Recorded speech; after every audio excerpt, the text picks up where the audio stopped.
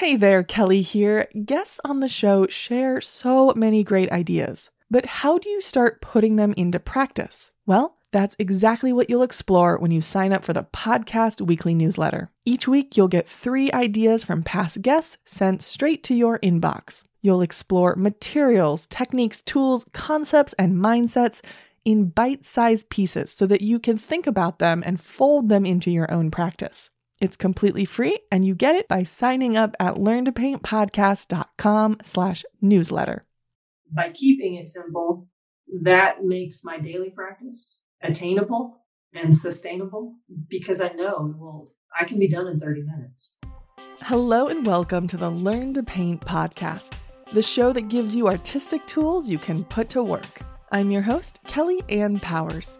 Today I'm talking with artist Patti Vincent. In the conversation, you'll learn a ton about gouache, including why it might be a good fit for your artistic goals. Plus, we really get into the importance of simplification, what it is, and how to approach it across your whole process. You might be surprised at where simplification begins for Vincent. In this episode's extended cut bonus, you'll discover how Vincent approaches her foreground, middle ground, and background, and you'll get some great ideas for how to inch your way into plein air painting. You can take a listen by joining the Podcast Art Club over on Patreon at any tier. For show notes and to sign up for the newsletter list, head to learntopaintpodcast.com/podcast/episode75. All right, here we go. Hi, Patti. Welcome to the podcast. How did you get started in art? Hi, Kelly. Nice to talk to you today. I got started in art back in elementary school, got some private lessons with the art teacher. I really enjoyed it, but then she moved up to the high school. And so that basically stopped till I was in my 30s. So I had already gotten a degree in nursing and I was a stay-at-home mom. Our son was in middle school. And a friend of mine who's an artist kind of gave me a hard time about, what do you do all day long? So I was lucky enough to be living in Arlington, Virginia, and there's a whole lot of places there to take art classes. So I started taking adult education classes and jumped right into oil painting because that's what I wanted in my home. Well, then how did that first art class go? It was terrifying. I had zero confidence. I did not know how to mix colors. I literally had an elementary education on drawing. So I froze, I asked my teacher what I was supposed to do repeatedly, like every step of the way. And I did have a very, very good teacher for that type of student. Well, as a kid, when you learn art, you just love what you're doing and you're not worried what other people think. But as an adult, you're a fully capable person starting something new. So how did you not let that overwhelm stop you? I think it was the desire to get better. And so I just kept taking classes and finally figured out I needed to take a drawing class. And then that opened a whole new series of challenges and opportunities and insight. As a parent, how did you structure the learning time for you? Was it mostly you learned in classes, or how did you structure time outside of the class?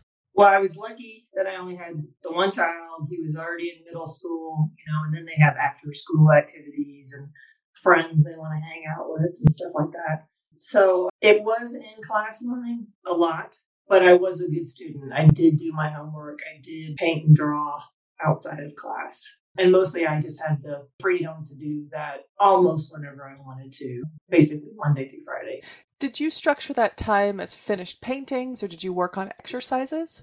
I would probably say finished painting. At that stage of your career, you think that's what you should be doing, right?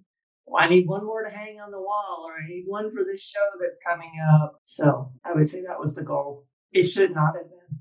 Hindsight being 2020, I know I should have been doing exercises, just filling out sketchbook after sketchbook and not worrying about being judged. But I had already joined the Arlington Artist Alliance and was going to their monthly meetings, and they have shows every month. And so you felt not necessarily peer pressure, but you know what I mean, to join those things, even if you like looking back on it at that artwork, because you have images of that artwork and you're just like, ooh, what was I thinking? Well, then, was there a point where you decided, I'm going to get really good at this? Yes. So my husband was in the Air Force all of this time. And we got stationed in Dayton, Ohio. And we were living on base in Dayton, Ohio. there was an art school at Wright State University, and it was directly outside the gates of the Air Force Base. So if parking was not an issue, I could have literally gone from my house to my seat in the classroom in less than 15 minutes. So it was ideal. I got up the nerve to apply and got accepted. And so that was the point when I think I really decided that I was going to put forth the effort. Is that where you found gouache, or how did you find gouache specifically? I found gouache 4.5, 5 years ago. I had been an oil painter the entire time, and I was participating in one of the 30-day challenges on social media where you paint every day and then you post it to social media. And we were going to go to Japan to visit our son who was in the Air Force. It was in September. And I'm like, well, I can't take oil paints to Japan because how will I know how to find Gamsol in Japan? Or what if TSA takes my oil paint? What will I do? So I had seen some people online painting in gouache, and it was a water media, which took the Gamsol out of the question. It comes in little tubes, which I thought TSA probably wouldn't care about. And it turns out they do not care about. You can put it right there with your toothpaste in your carry-on bag. Probably had like 8 tubes of gouache in that little plastic bag, and it doesn't phase any of them. I was quite frankly scared to try watercolor because I had always heard it was such an unforgiving medium. And gouache is opaque, very similar to oil. So I just gave it a try, and it was a strata easel challenge. I think that's a wonderful way to learn gouache or a new medium because you have that competitive spirit in you that wants to post something every day.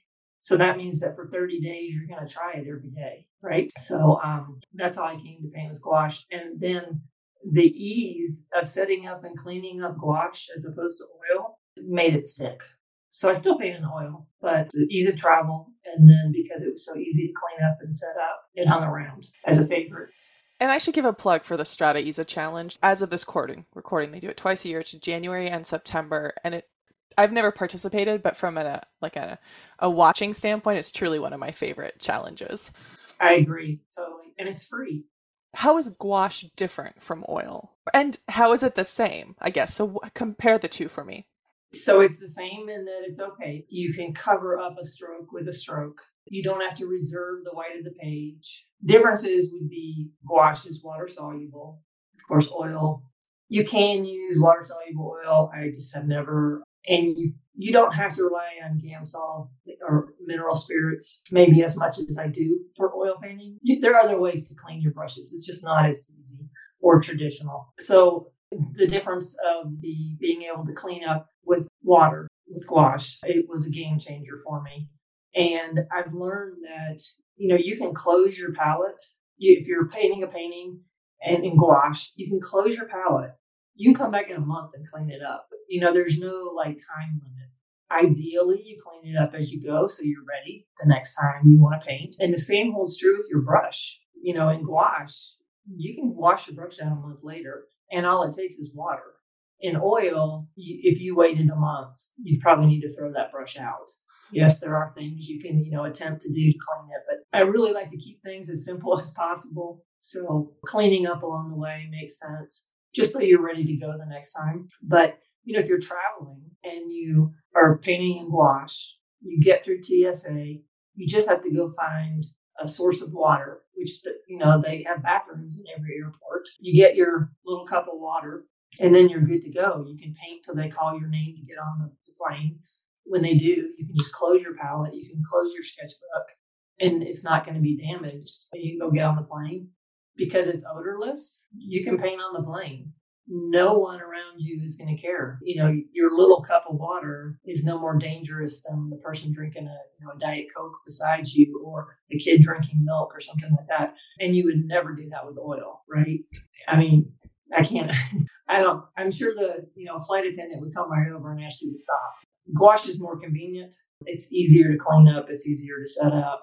To me, it takes less supplies too, because anything can hold your water. It can be a Dixie cup. It can be a little recyclable Tupperware container you might have. Where with oil painting, you have to be much more mindful about a cup of mineral spirits. The other one more difference, when traveling with oil versus gouache, if a tube of gouache broke, I would not be near as concerned about the cleanup effort as I would a tube of oil paint, because gouache is simply gum arabic and the high concentration of the pigment. And then oil, of course, is linseed oil and the pigment. So it'd be an oil versus water, cleanup. And gum arabic is in a lot of our foods as a binder, like it's in Diet Coke. So not that I'm saying you should eat your gouache because of that high pigment concentration. It is not safe to consume, but they're using the same gum arabic that they use in food. How many colors do you use? Again, it's one of those, keep everything as simple as possible. So I use 2 yellows, primary yellow and yellow ochre, cobalt blue, Venetian red, and a white, either titanium or zinc. So that also allows you to travel real easily because you only have, those 2 yellows, a blue, and a red. So 4 tubes plus your white, so 5 tubes that can easily go in any bag, in any, go through TSA easily. What's the difference between titanium and zinc white? Titanium is more opaque, but it is a very, very slight difference. So if you mix it with another color, say your red, it's going to make it whiter or chalkier, but it will also make it more opaque. It will also turn it to that pink quicker from a red. And zinc, being slightly more transparent, will help you maintain the transparency of a transparent paint, and it won't be so bossy on your painting. But like I said, it is a very slight difference. You could get away with either one of them being, if you could only take 1 tube of white, you'd be okay. If you want, like I frequently paint our cat Max, is a tuxedo, so he's black and white. And if I want a really bright white, that's in the sunshine, I'm guaranteed it with titanium. I can probably get it with zinc. So there's not a giant difference. Why those colors? Like I've noticed you have 2 yellows, but only 1 blue, 1 red. What does that particular combination of color allow you to do? Well, the blue and the red are really rather neutral blues and reds, and cobalt is pretty close to sky color. So I do a lot of landscape painting, so it lets me get there the quickest. The yellows, primary yellow and yellow ochre, are just extremely different yellows. Primary yellow is very bright. If you think of an object that's yellow, maybe a school bus, although I think of that as leaning towards orange. But if say you wanted to paint a flower that was really, really yellow, and you would need that to get there. Yellow is one of those primary colors. You cannot create it. So if you have a very bright yellow flower, you kind of need primary yellow to get there. Yellow ochre, on the other hand, is more of a red, muted, earthy tone yellow, but it's found very naturally in landscape, whether it's a tree you're painting or grass or, really almost any time of the year, the grass color can start with yellow. I use primarily yellow ochre. Occasionally, I'll add in a little bit of the primary yellow to my mixture. I could probably take primary yellow out, but sometimes a green, I can get there easier if I add a little primary yellow in. So it sounds like you've figured out like how to make the shortest cut to where you're going without having 1,000 pigments on your palette. Right. Again, I keep it simple. Learn about your paint. Learn how to mix those greens and those purples and those blacks, and it's just the simplest thing. How do you lay out your color, and do you lay it out fresh every time? Or like with oil, if you keep it in the freezer, like it'll stay wet, and when I think of watercolor, it can dry out but you can reactivate it. But how do you deal with like the pigment part of your pigments? I do not have to squeeze it out every time. That said, I am mostly a daily painter, so I'm using it every day. What I use is an airtight palette. When I'm done painting, I clean up the mixing area. The wells will have some paint in them. If I used a lot of yellow ochre, there might only be a little bit in there. I just don't worry about that amount. The white, there may be a lot in there. If it has dried out at all during the session, I might spritz it with a little water bottle, and then I'll put a damp paper towel in the mixing area and close the palette, and I'll put it in the refrigerator. So the airtight palette, I think, is essential. The damp paper towel is essential. I do have more than one of them, the airtight palettes, and I have a refrigerator in my studio, and I have a refrigerator at home. So we were traveling one time, and the palette that was in the studio refrigerator, it was almost a month before I opened it back up, and those paints were still ready to use. So it can be done. I've never had mold, but I've had some students have mold in their palettes when they do that same method. If you're painting every day, mold is not going to be an issue because you're going to open up that palette. You know, you're going to change out that damp paper towel on occasion. So is your goal to keep your pigments just a little bit, not tacky, but you don't want them to be like hard cakes? No. I think traditional gouache, once it gets to be hard cakes, you could go through a lot of steps of like grinding it up and adding some gum arabic and stuff like that. But it's easier to just kind of maintain a slightly fluid gouache on your palette. And, you know, if it gets to that cake, you know, if you accidentally leave it open and, you know, an emergency arises or something and you leave your palette open and you don't get back for a couple hours or a day or something, I think I would just scrape it off and put it in the trash can. What brushes do you use? But almost more importantly than that, what do those brushes allow you to do?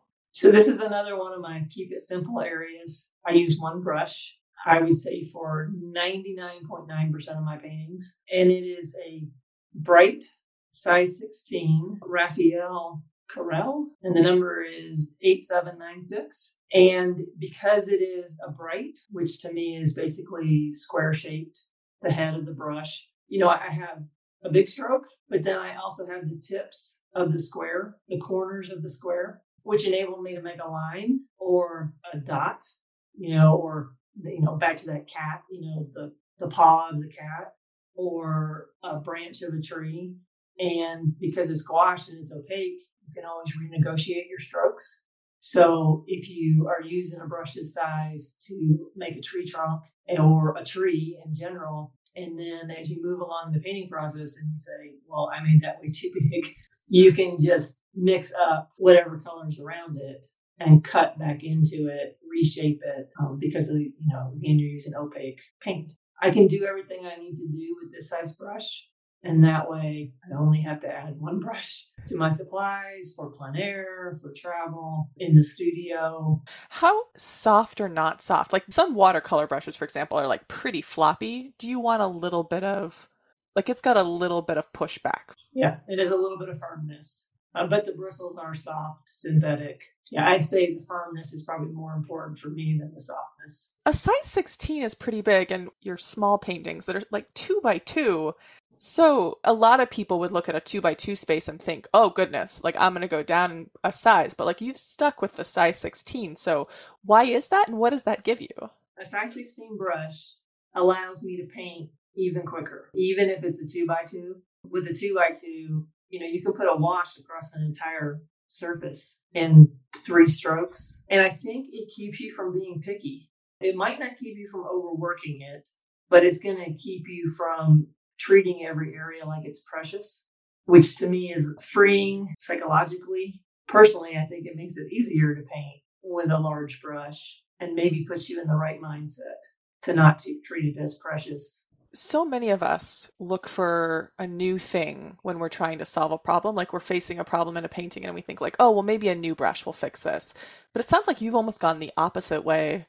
How did you sort of come into the one brush done? Well, I definitely started by buying at least one different size. So a small round, not the kind of, some of my students have brushes that have, I swear, 5 hairs, you know, not that small of a round, but a round brush. And then probably like a 1/4 inch bright and maybe the size in between that. So maybe an 8, a 10, and a 12.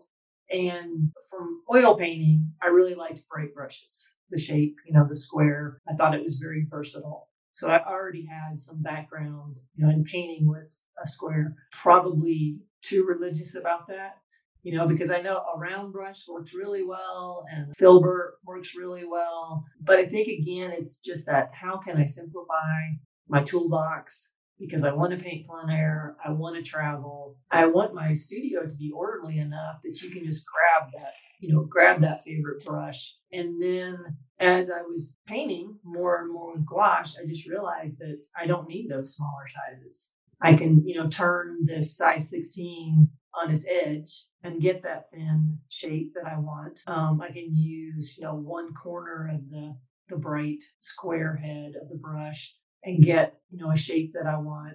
And again, because it's opaque paint, if I don't quite get the shape I want, I can cut it back down.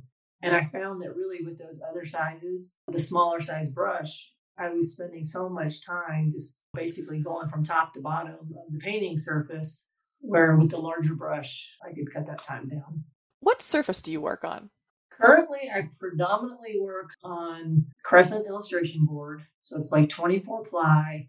You can put on a really wet wash at the beginning of your painting, and there's absolutely no buckling, surface change. I do also paint on watercolor paper. Just the blocks of, I think it's Fluid is the company, the brand name. But I also love to paint on cardboard with gouache and on wood, just bare wood. I have the luxury of having a husband who does a little bit of woodworking, and you walk through the wood shop and you're like, well, is that scrap? And that's a nice thin piece of wood, or that's a nice size piece of wood. And I also like craft paper. With all of those surfaces, they don't require any pre-treatment to them. So like with oil, you typically gesso whenever you're going to paint on. With gouache, you just apply it. How do you cut down illustration board? So I have one of those mats that goes on my table that you can, slice into self-sealing. They're usually green, a big square mat, and you can cut a piece of paper on top of it with a razor blade, and the mat just kind of absorbs the razor blade, and you can use it, thousands of times. So I buy a large sheet of illustration board, usually from Dick Blick, and you use a metal ruler that has the cork backing so it won't slip on top of the illustration board. And then I use a utility knife, and you just, you measure the size you want, and you just keep cutting down till I have a bunch of maybe 8x8, 5x7, 6x8, cut all the remainders to 2x2s. Or if, there's a 30-day challenge coming up, then I might be cutting all 2x2s. It is a little time consuming, but you can buy them. And probably, I think one of my students had a 6x8 illustration board. So if you just wanted to give it a try, you can buy them without having to cut them. I had another student who took them to Kinko's, and the people at Kinko's cut them down for her, and they were very nicely cut. So there are those options too. Well, then we're going to transition into process. Could you walk me through your process? Find a subject. It's going to be different, if you're plein air painting or painting in the studio or painting from photos. Figure out what size support correlates with your subject. I do paint a lot of squares, and that is terrible to say. It's purely driven by Instagram. Yes, I know you can put whatever size you want on there, but when I started painting, I think it was only squares, or they cropped it. You weren't allowed to edit it. But I like a square format. I think it's balanced. It's a little more interesting or dynamic than a rectangle. It's just something I've always been drawn to. So you've got your subject. You've taken your palette out of the refrigerator. I keep my palette closed until I am ready to apply paint to my surface. And then I'll do a quick sketch on the surface using a Prismacolor very thin red pencil. Like I said, I usually do the sketch right on the support, the illustration board. Occasionally, if I'm looking out the window and some lighting I know is going to change really quickly, or mostly it would be like you look out the window and you're like, oh man, look at that value shape, or that value pattern, or that's really helping me see the three-dimensional object I'm looking at. Then I might do a quick thumbnail sketch just on any piece of paper I have available. Do a quick thumbnail sketch just to nail that down. The same would be true if I was painting my cats. And it would be the same kind of thing. You walk through the studio, you walk through the house, and you're like, oh, look at the lighting on Carlos. Isn't that nice? And I might do a quick sketch then. Or I might just do sketches and use them as references later to paint from. But typically, I sketch right on the illustration board, even if I'm doing the cat or the mountains or something from life. If it's a value pattern I want to really hang on to, I'll add a little value. But normally it is just a line drawing. Because for my daily practice, it's typically 2 inches by 2 inches. It's only going to be a minute before I'm back to painting. And the value pattern out there or on the cat won't change that much. So I typically draw right on it, just a line drawing. And then I open up my palette and I either mix up my darkest dark or my most vulnerable color. So something that if I did not respect that space where that vulnerable color needs to go, I would never be able to get it back.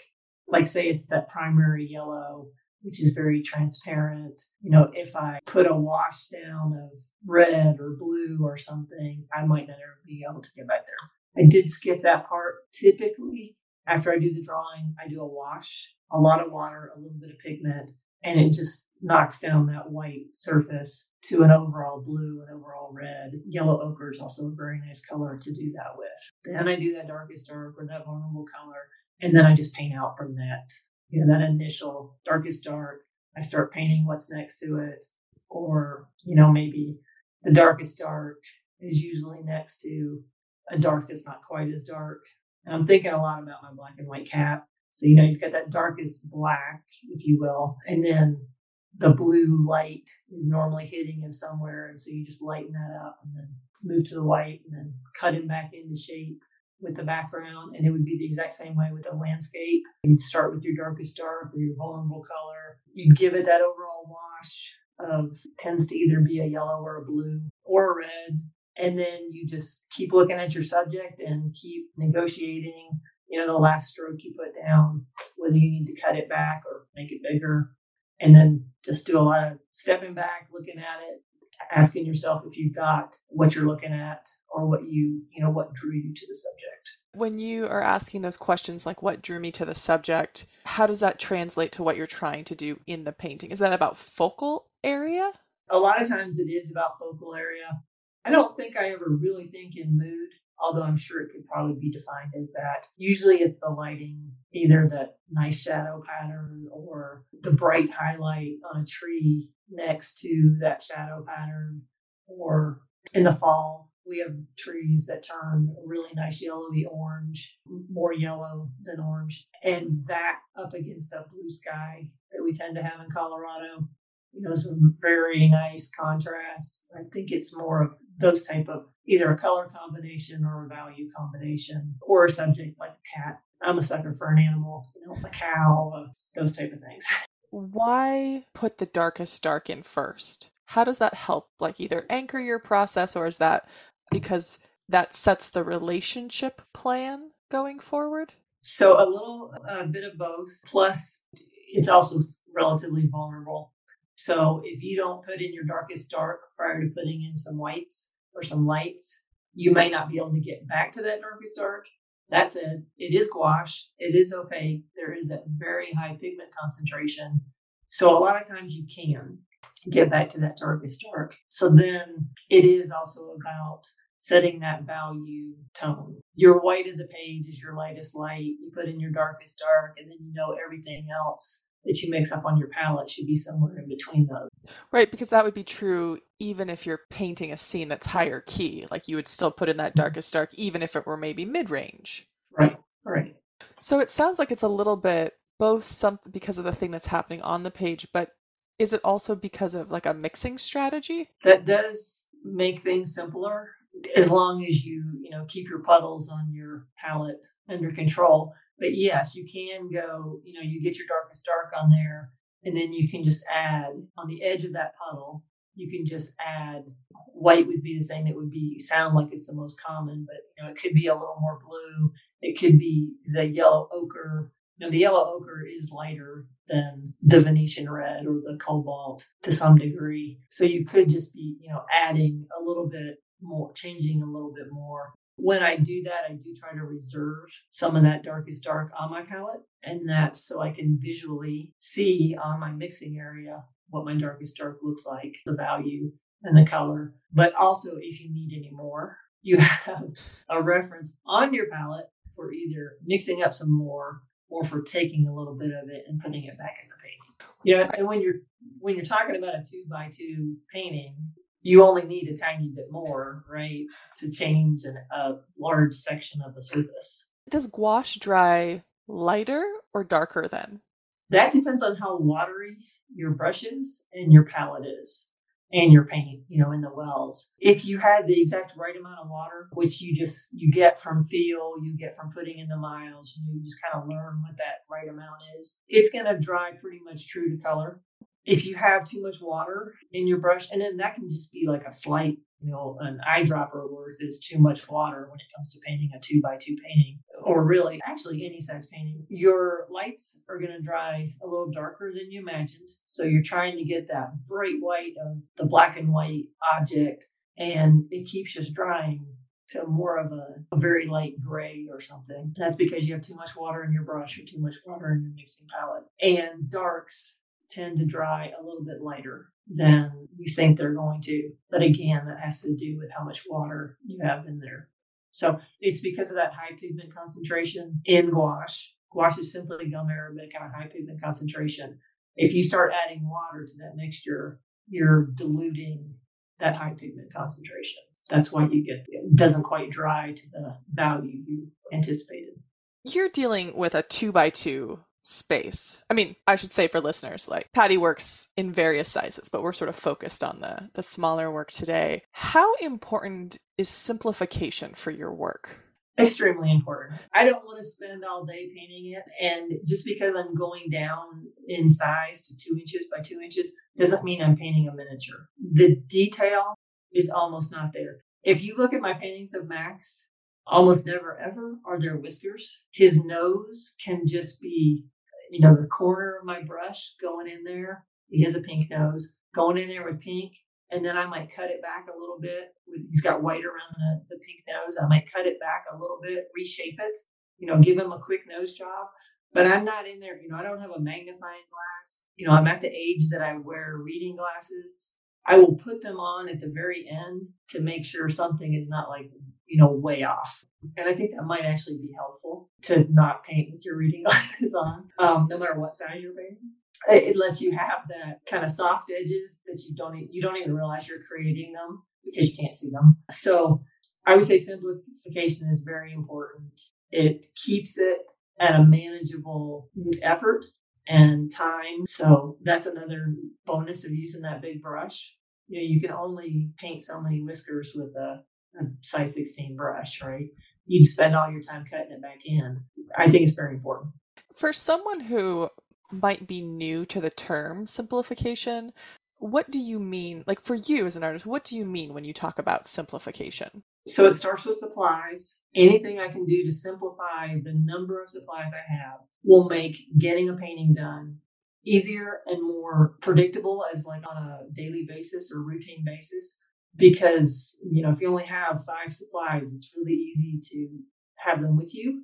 It's really easy to have a double set of it at the studio, or maybe leave one in your car if it's the right time of year for the temperature, to leave paint in the car, and have one on the kitchen table because the cat's always laying near the kitchen table. So that simplification starts with supplies. Again, if you're going to do a 30-day challenge or paint daily, if you can paint on the same size surface day after day after day, it simplifies your prep work. I can cut 30 2x2 pieces of illustration board, and then I'm also ready to go. Simplified that. When it comes to the actual painting process, always draw on that red pencil. Yes, you can change, but what's going to happen if you draw on the red pencil.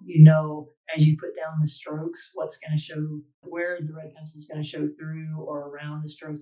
Are you going to like it or not? You've already worked out that process in 100 paintings. So you're very familiar with what's going to happen, right? And then having the same simple setup on your palette.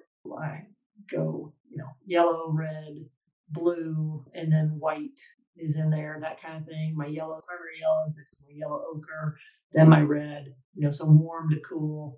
Just however you lay it out, you always do the same thing. You keep it simple, you don't mix it up here and there because it's just going to slow you down a little bit. So anything you can do to simplify the whole process will mean you do it more often, or at least you're ready to do it, right?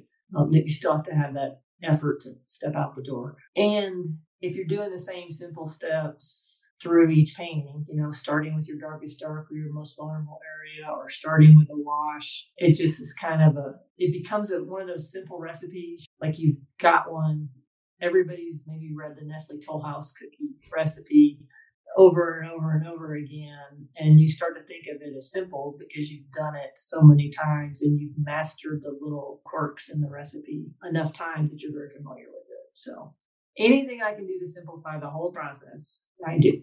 Do you think the simplification that you have set up in your process helps you create work that is simplified, like from a visual design standpoint? It very well could be. And I understand what you're saying. Like I'm not going into great detail.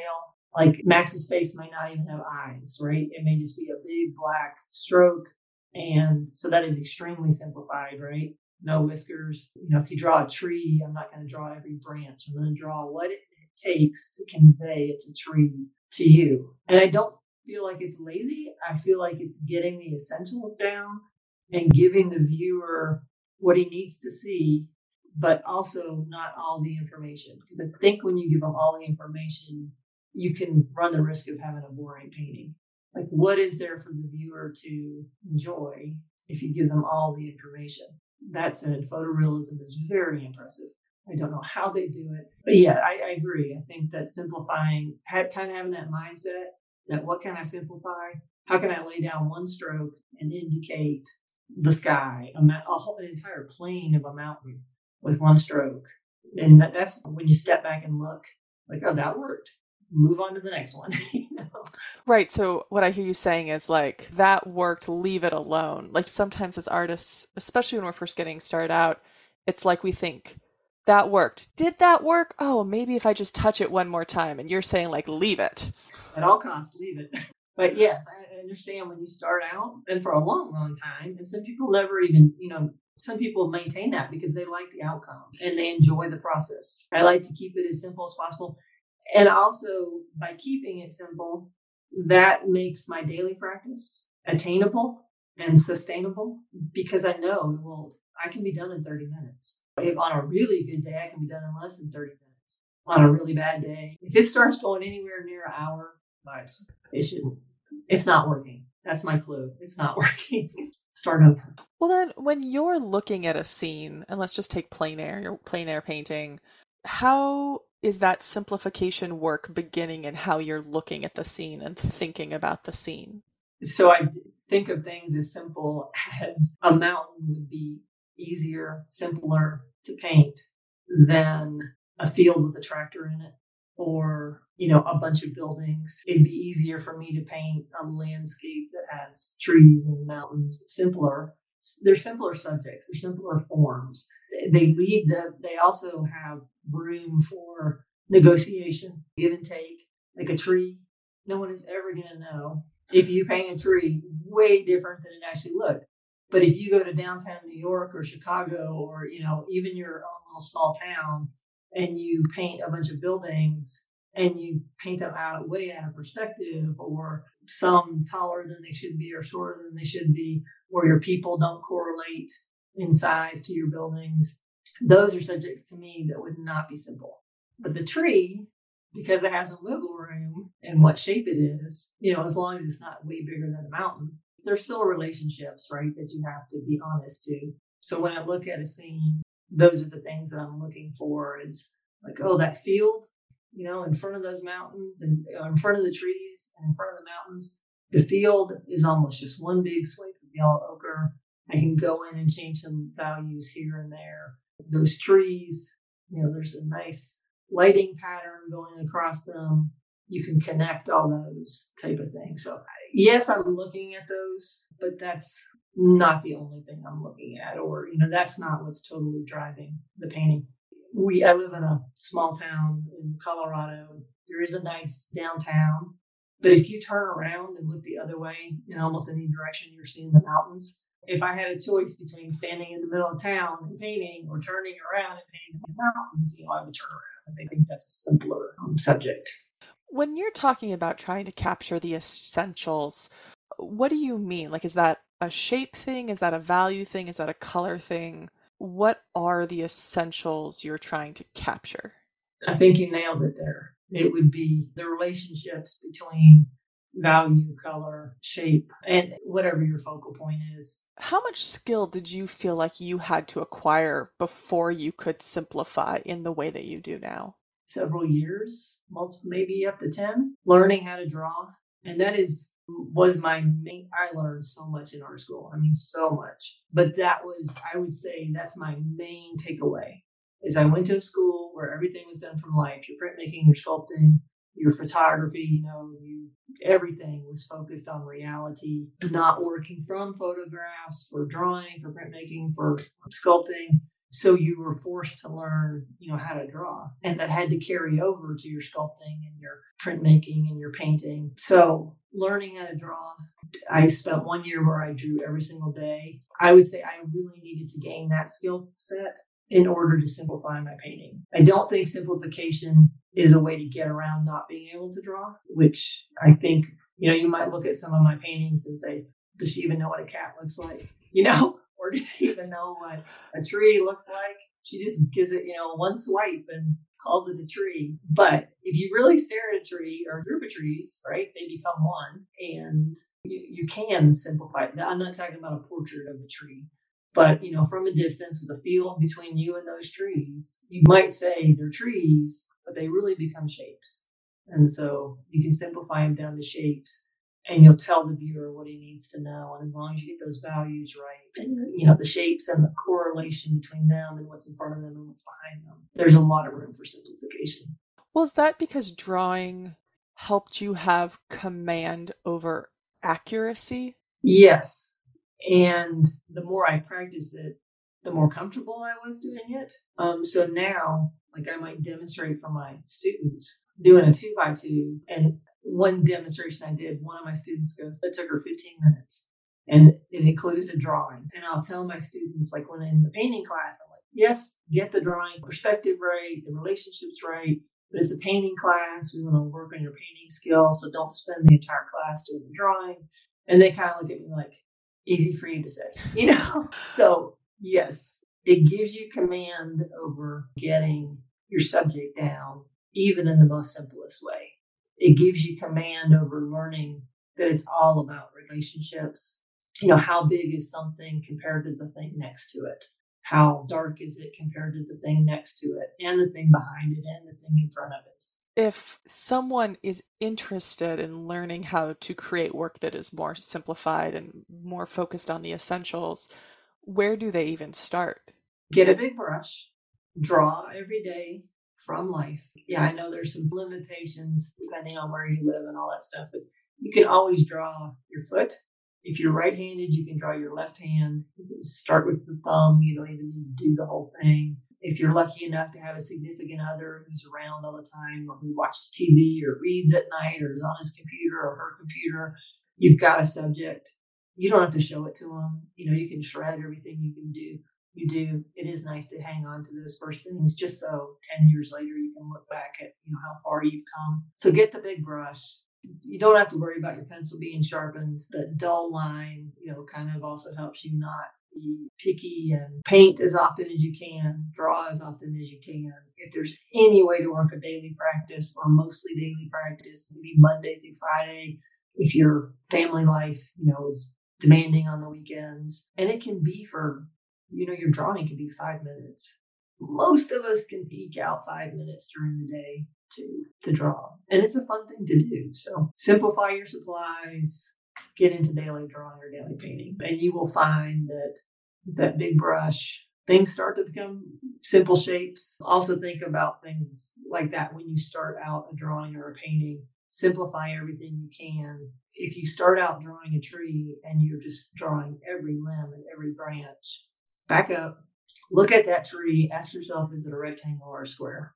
Maybe it's a circle or something very similar to that. Put that big shape down, and then put the other shapes that are around it down. So you have that correlation of who's tallest, who's widest, who's darkest, who's lightest. That's a very good way to start the simplification process. And then go out from there. Then start to whittle the tree down, put in what you feel as essential. I'm not saying, leave the highlight off, or sometimes those whiskers are what the painting is all about. You want to put those in there. or you want to add a person to your painting to give it relative size. It's easier to tell the mountains are gigantic if you have a person in the painting, right? So work general to specific. Well, then, if someone came to you and said, I want to get really good at painting, what advice do you give them? Draw every day. Simplify your process so it's easy to do on a very routine basis. Paint as much as you can from life. Draw as much as you can from life. And even if you want to get better at oil, gouache is a very nice way to do that because it's so easy to clean up and set up. And a lot of the properties of gouache mentally transfer over to what you need to bring to the table when you do an oil painting. Anytime you have the opportunity to go to a major museum that has masterworks, go. Draw them. Sit down on a bench, stand there with a small sketchbook. No one will care. They will be in awe no matter what you come out with. And most people, the average public spends seconds looking at masterworks. No one will know that you're there for a half hour. So any museum that has a decent collection, or maybe, the art museum in Dayton, Ohio has one Cezanne. So go get yourself a membership, go there as often as you want, and draw from those masterworks in person. They're much different than they look in books. If you only have access to books, then I'd also suggest copying masterworks in drawing, in painting as well. Gouache is a very nice medium for doing that, just because the simple cleanup and the simple setup. And if you got some paint where it didn't belong, you could probably clean it up. And what does that give you? Like, what is that training you to do or see when you study masterworks in that way? Well, they call them masters for a reason. And so it trains you to recognize a good composition, a good value pattern, how things are in perspective or things are in proper relationship to what's next to them. And just that there's, a higher bar out there. There are things to still attain. There are just to be in awe of how someone else painted a subject or put in the time. I mean, John Singer Sargent drew from the time he was a child and never stopped until he died. And it shows. And so it teaches you that, the value of drawing consistently. You can learn more about Patti Vincent at her website, www.pattivincent.com, and on Instagram, and we'll link to everything in the show notes. Thank you so much for being with us today, Patti. Thank you so much for having me. It's been really nice to talk about gouache and plein air and painting and drawing. It's been a pleasure. Thanks, Kelly. We're finished with the main episode, but there's more great conversation with Patti Vincent at patreon.com/learn-to-paint-podcast. Sign up at any tier and get immediate access to Vincent's bonus conversation where you'll discover how Vincent approaches her foreground, middle ground, and background, and you'll get some great ideas for how to inch your way into plein air painting. Plus, you'll have access to over 25 additional extended cut bonuses with guests, all for the price of coffee plus tip. For show notes, head to learntopaintpodcast.com/podcast/episode75. Thank you to everyone listening in the Podcast Art Club. You make this show possible. Extra shiny thank yous to High Gloss supporters Andrew Atterbury, Debbie and Brian Miller, Rihanna DeRold, Janet Wheeler, Nancy Bryant, Catherine Ordway, Pam Lyle, Victoria Young, and Slow River Studio. Happy painting.